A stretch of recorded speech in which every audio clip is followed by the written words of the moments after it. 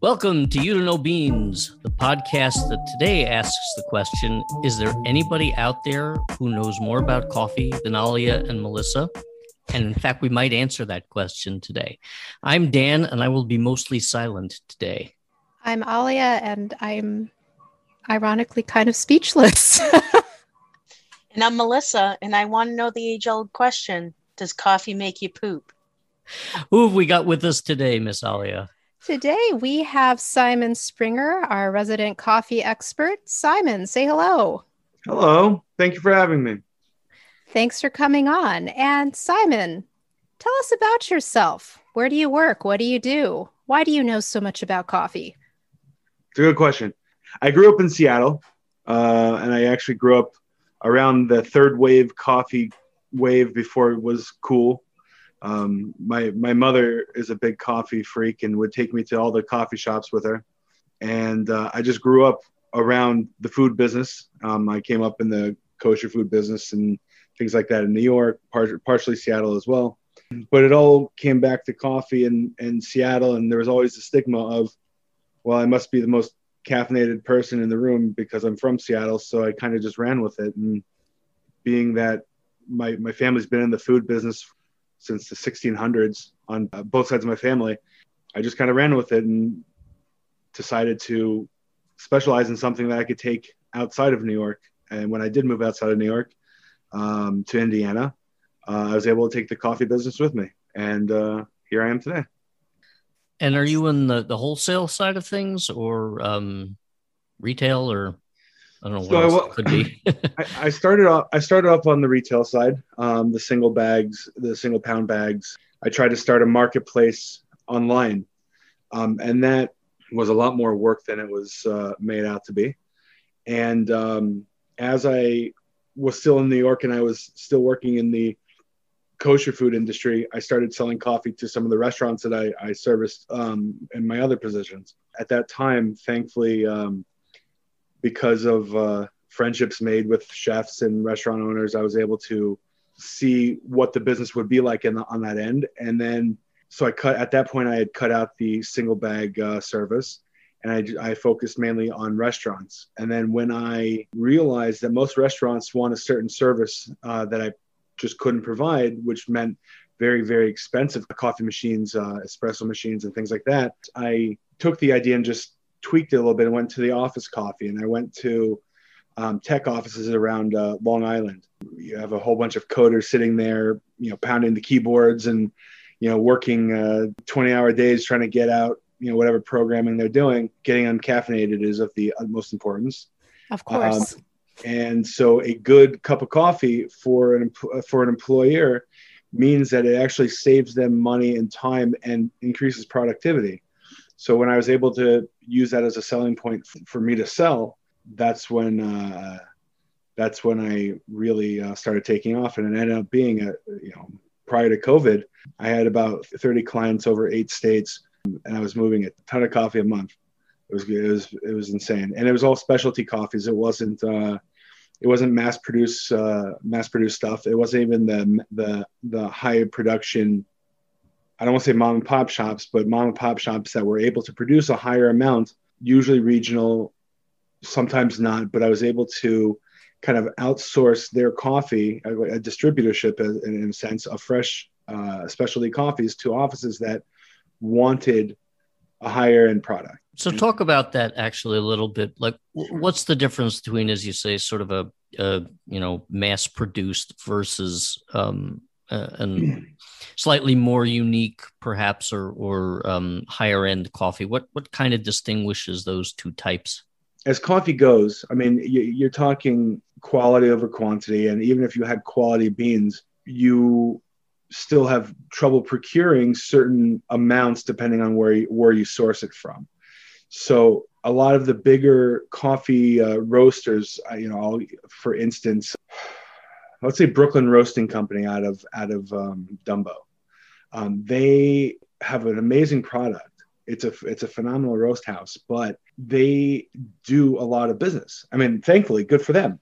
But when you start roasting up to a certain amount, I don't say your quality control goes down, but it's impossible to have the same type of quality control and the same type of roast profiles as you would with 5 kilos, 10 kilos, 20 kilos when you're doing thousands of kilos.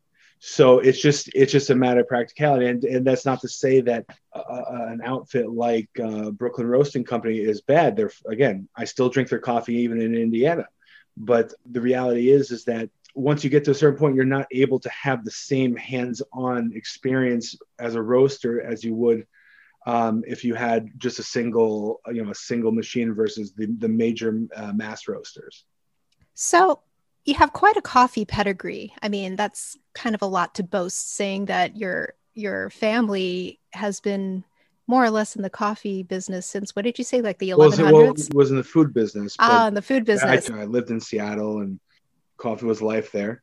Yeah, of course. You got to deal with the rain somehow, you know? Exactly. That's the pick me up most people need. Yeah, right. You get just slosh through the day.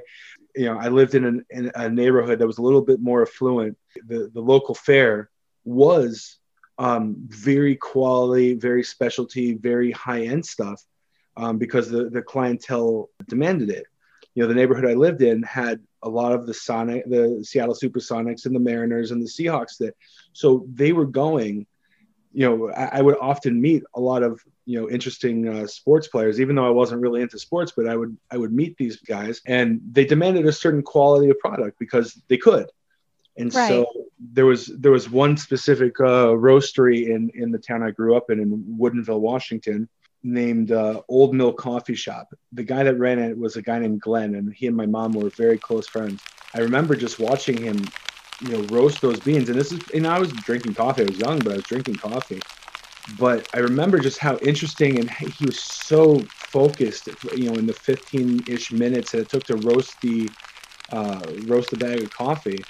It was just so interesting to see how he worked and the smells that came out of it and how he raised the heat and opened the flue and then dropped the heat. It was very involved. And while I'm, if I ever wanted to roast, I don't think I could because my head wouldn't be able to focus like that. It was very interesting. And I always took it with me. It was something I always remembered. So that's really cool. And something that we notice here a lot on our podcast is, we kind of go through a lot of coffee and we've tasted a lot of coffee. And incidentally, I was laughing at the beginning because Dan was saying that just speaking about how Melissa and I have this vast coffee knowledge, that is just simply not true. In fact, the reason we started this podcast was that we both just really loved coffee, but we realized we actually knew very little about it. And I think, I want, maybe I'm projecting or something, but I want to say a lot of people kind of fall into that category, and that, you love the product, but you really don't know much more about the product aside from your own consumption. I was wondering, maybe we could start and talk and kind of dispel some myths about coffee, just clear up some misconceptions maybe. But you speak a lot about the quality of coffee and having a high-end coffee rather than like a store-bought brand. If you did a blind taste test, what distinguishes a great coffee from a meh coffee? You can find a phenomenal $10 bottle of wine, and you can find a garbage $300 bottle of wine, right? And right. Wine and coffee are very similar in that the beans they have a terroir of their own. If you have a bean that comes from Sumatra or Java or Papua New Guinea, it's going to taste different than coming from Ethiopia.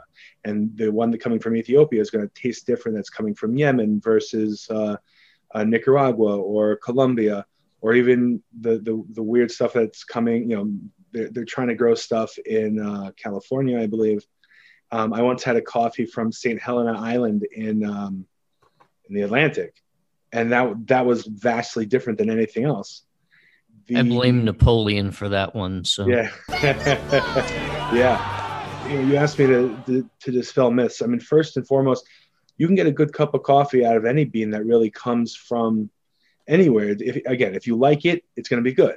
But if you want to start talking about quality and higher end and things of that nature, you're going to want to start looking into, before I even get there, the whole concept of organic or free trade, all that stuff, those are marketing myths, and those need to be dismissed immediately. And that's not a political statement. That's not an anything.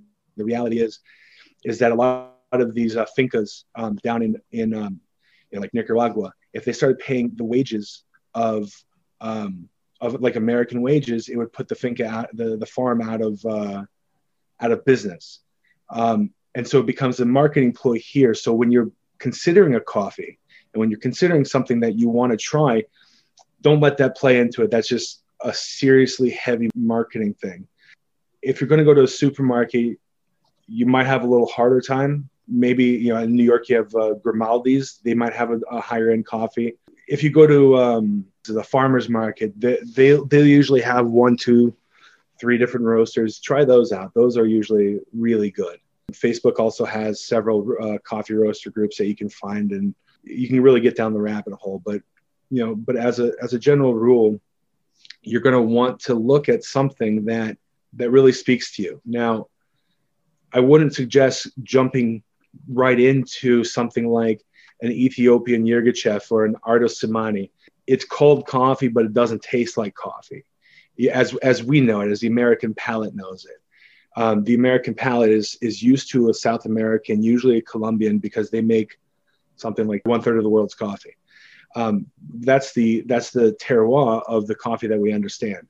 So you want to have your baseline with a quality coffee from a quality roaster from someplace like that. I actually push people towards a roaster out of Camino Island, Washington, which is near my parents' house now. The Colombian Reserve coffee. It's a little pricey, but it's one of the best Colombians I've ever drank, and it's perfectly roasted. You don't have the burn flavor as you would on other coffees. The caffeine intake, it doesn't push you up too fast, and it doesn't crash too fast. It's a very even keeled. You'll feel it obviously because you have caffeine in your system, but it's not. It doesn't have that extremism that like a poorly roasted coffee would have. Now, you touched on 2 topics that people ask about a lot, and first of which is the flavor profile of a bean. We make kind of a big deal of that on this show because we're, oftentimes we're trying to get to the bottom of whether it's snarketing or actually true. So first of all, what are the main factors that determine the flavor profile of a coffee? And second of all, what is the idea behind caffeine here? A lot of people will not go into coffee because they think, oh, it's too much of a buzz, too much caffeine. What determines how much caffeine is in a coffee? We'll start backwards, I guess. What determines how much caffeine? So generally, we drink the general bean that's consumed nationally. Internationally is an Arabica bean, and different variations thereof, but it's all within the Arabica family. Arabica is not a selling point; it's just the name. And so when you see 100% Arabica, it's like saying, well, you're drinking 100% water when you're drinking a bottle of water. Like, okay, nice, because generally the other beans are either going to be more expensive, or they're going to be so bitter that you can't function. For instance, a lot of roasters will use Robusta beans, they come from a lower elevation. It's not as finely, the tastes aren't as finely developed due to the elevation and things like that. They're very, very high in caffeine, but extremely, extremely bitter. And they're used a lot in espresso blends. So generally, if that bitter flavor you get from an espresso, if it's a mix with Robusta, is going to be that real sharp bitterness is going to be the Robusta. Arabicas have the bitterness, obviously, because coffee has a bitter thing to it, but it's not going to be as bitter as a Robusta being. Now, in terms of the flavor profiles, it's what you're used. Well, first, again, to create the baseline is what you're used to. So everyone's used to, even myself, as someone who drinks high-end coffee, I'll still go to 7-Eleven. Sometimes there's fashion and sometimes there's function. And generally that flavor that you get at 7-Eleven or the general flavor at a Starbucks, which is a different creature altogether, is going to be South American. And generally a Colombian ish. There's even different flavors within the South American palate, but generally we understand as a consumer in America that the Colombian palate is where we're at, and you can have all the coffees in the world, but there's going to be a certain coffee flavor. And that's, if you were to think, wow, what does a cup of coffee taste like? That's what will be the first thing that hits your mouth. That's going to be your baseline. But again, like wine, coffee has a terroir. You can get chocolate notes. You can get tobacco notes. You can get very deep. Like there was a roaster out of New York, I believe. He had a Papua New Guinea bean that had like a menthol flavor almost.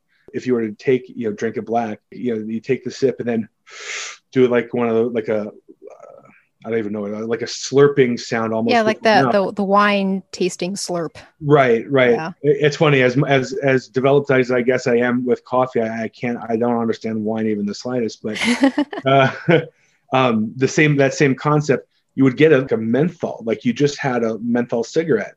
So how does that work though? Is it mostly like altitude or soil or? It's all soil development. That's all it is. Again, Papua New Guinea and all that stuff you're looking at volcanic, ashes and things like that, as well as a very high rain rate. And then there's also an idea of a development after the bean's been picked and processed. And there's different ways to do that. Honey processing versus dry versus wet. There's all sorts of things, and not to get bogged down with too many details, but in parts of Brazil, let's say, it's going to be a lot drier than it is in Indonesia. So in Indonesia, there's a certain funk that will attach itself to the bean, which actually amplifies the flavors because it's just so humid and heavy there. It can't properly dry. But instead of just chucking the beans and starting fresh, what they do is they help develop it to help really bring out the flavors, like a cheese almost. All consumable items have a very similar path, where instead of chucking something like a moldy wheel of cheese, it helps develop that flavor. Or tobaccos, even, like if you put a pipe tobacco in a jar and you let it sit for a couple of years in your basement, it develops the flavor of the tobacco. So beans are very similar. The coffee beans are very similar.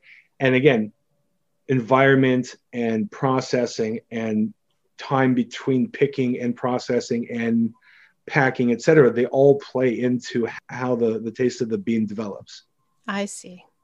I have a question. We've been kind of focusing on mostly getting dark roasts because that's kind of what our preference is.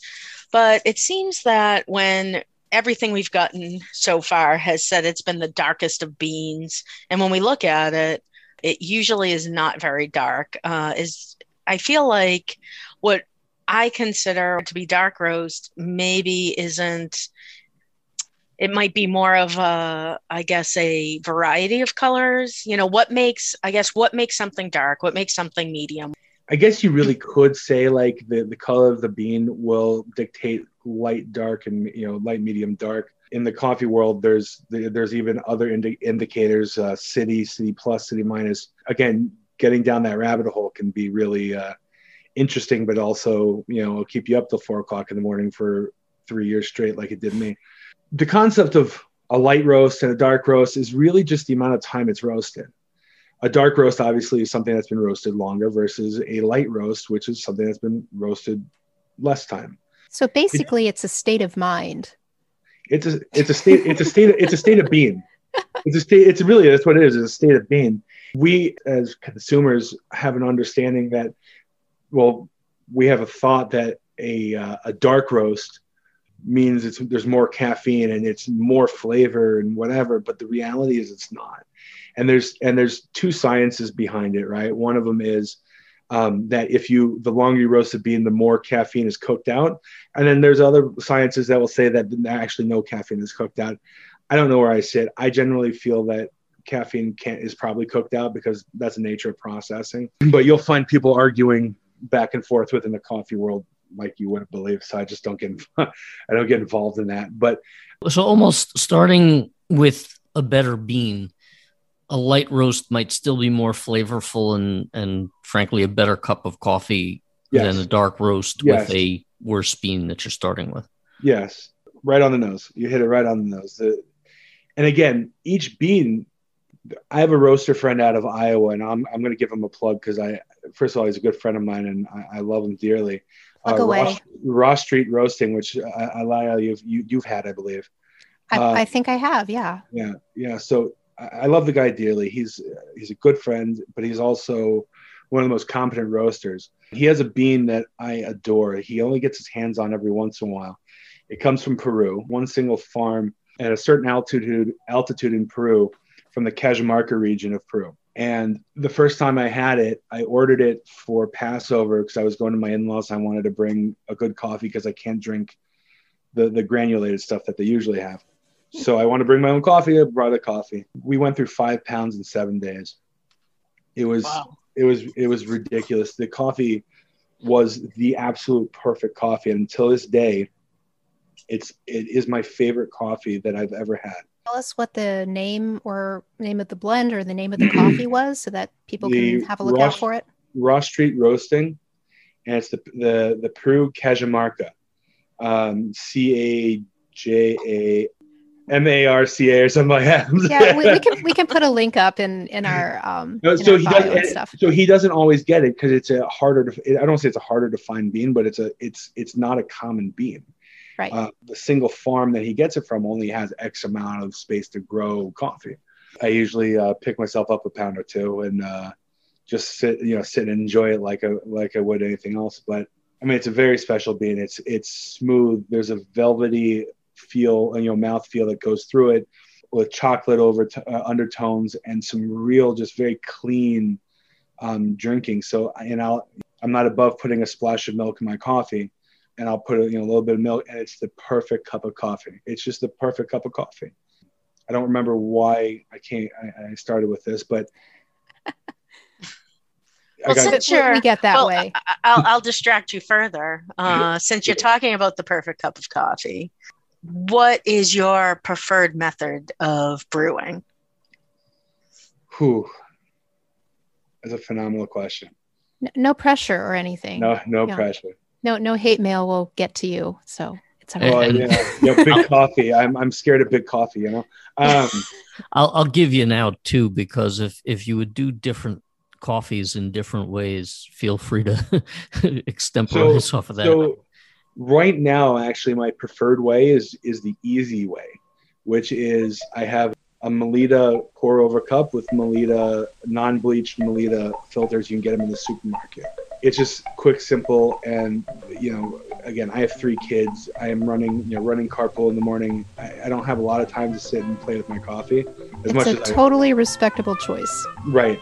However, if I had my druthers, my Chemex is my preferred. The way the Chemex builds their filters, I don't like a lot of the oils that come with it because I don't like a heavy feeling in my mouth. What I do like, however, is just that clean, crisp feeling that comes from drinking a good cup of coffee. So having the stuff that is not desirable to me filtered out is great. A lot of people love their Chemex, and honestly, it's a really beautiful system. Yeah. I'm just the glass cask and the wooden ring around it. I mean, it really is a work of art to have in your kitchen. It's a hipster utensil, and I embrace it like you wouldn't believe. It really, I have 2 or 3 of them in my kitchen now, for different all different sizes. All different sizes.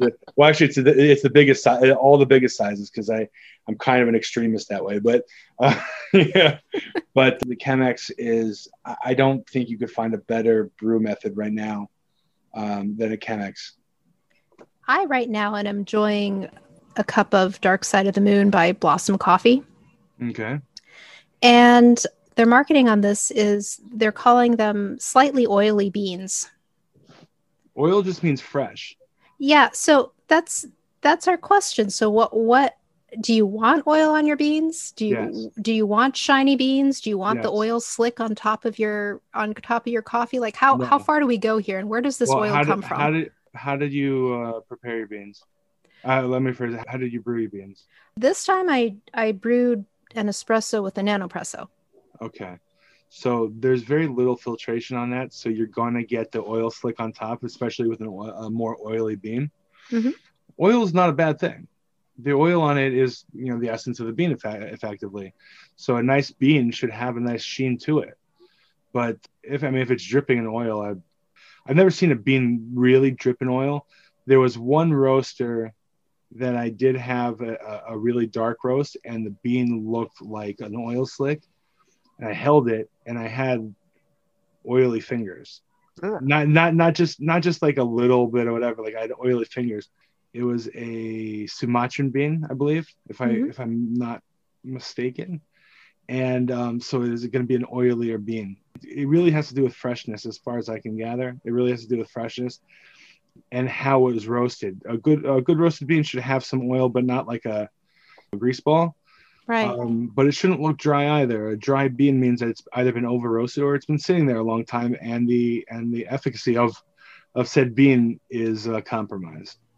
Yeah. So a coffee bean is actually, we went over this before. It's not actually a bean. It's a seed, right? It's a seed of the coffee plant. They're the coffee cherry.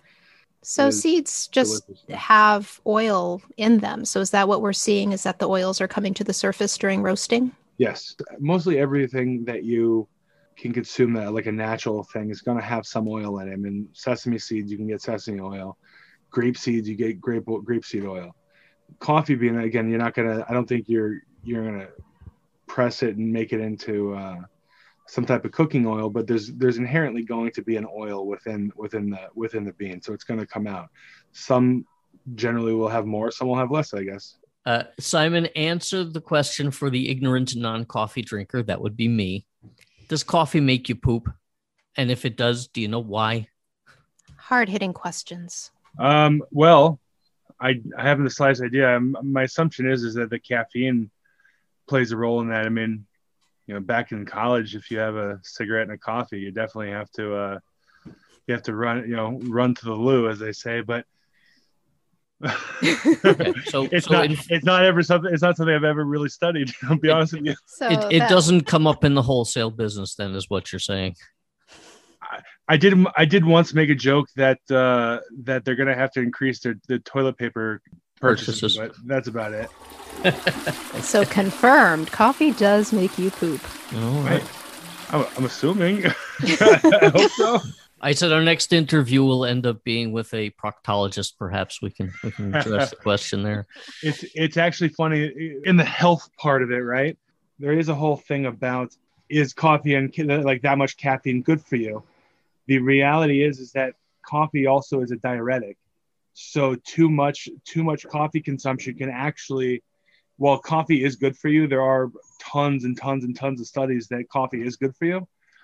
Too much can dehydrate you. And even more so, the caffeine plus the dehydration can cause or really exacerbate your kidney stones if you have kidney stones. So, word to the wise, try to keep it at 1 or 2 coffees a day. I wouldn't suggest drinking. Hydrated. And stay hydrated. Yeah, make sure every cup of coffee you have some water as well. Also, in terms of how you prep it, French press is a really wonderful way of making coffee. But if you have heart problems, keep it at 1 a day. Try to do less and try not to drink it, and try to drink coffee another way, because the oils and all the things in that are actually very bad for your heart. Let me phrase that. They're fine for your heart, but they can exacerbate existing issues. So you must be careful when drinking more than 1 cup of coffee if you have heart problems. Simon, this has been great. Let's give you an opportunity to share some information about your own company, if you have a website or anything else you want to share with people. I'm gonna sidetrack that for now, because I actually, on my old business, the Roasters Collective, I closed down. I'm in the process of opening it up in a different variety right now. So watch this space. There's more coming from you soon, we hope. Yeah, sure. Simon, thanks for coming on with us and answering so many of our coffee questions. My pleasure. Thank you. It's Anytime. been great. My pleasure. Anytime. And if anybody else has additional questions about coffee that you would like answered, please email us at youdon'tknowbeanspodcast@gmail.com. All of our information is in, what do you call those things? It's in the bio? The link tree? The link tree thing? The link tree, maybe. Yes, go on to the link tree. Somewhere in the podcast And page. yeah, our episode information will have all of this available for you. Thanks for joining us, guys. You Don't Know Beans was written and produced by all of us, Melissa Davis, Dan Sokolow, and me, Alia Fleischer. Sound editing by Dan Sokolow and Alia Fleischer. Music this week by Kazumi Totaka. Special thanks to our guest, Simon Springer, formerly of the Roasters Collective. Please check out our show information for some sources mentioned in the show. You can download us now on Apple Podcasts, Spotify, Stitcher, and other places you find your podcasts. To learn more about our show and the coffees we review, come visit us on Instagram and Twitter at You Don't Know Beans. If you like us, please give us a thumbs up on Apple Podcasts and share with your friends. If you don't, it might be funny to share anyway. We here at You Don't Know Beans want the opportunity to showcase voices from all parts of the coffee industry. That said, the opinions of our guests do not necessarily reflect the opinions or beliefs of this program. If you would like your voice heard, please DM us on Instagram or drop us an email. Thanks for listening, and see you next week.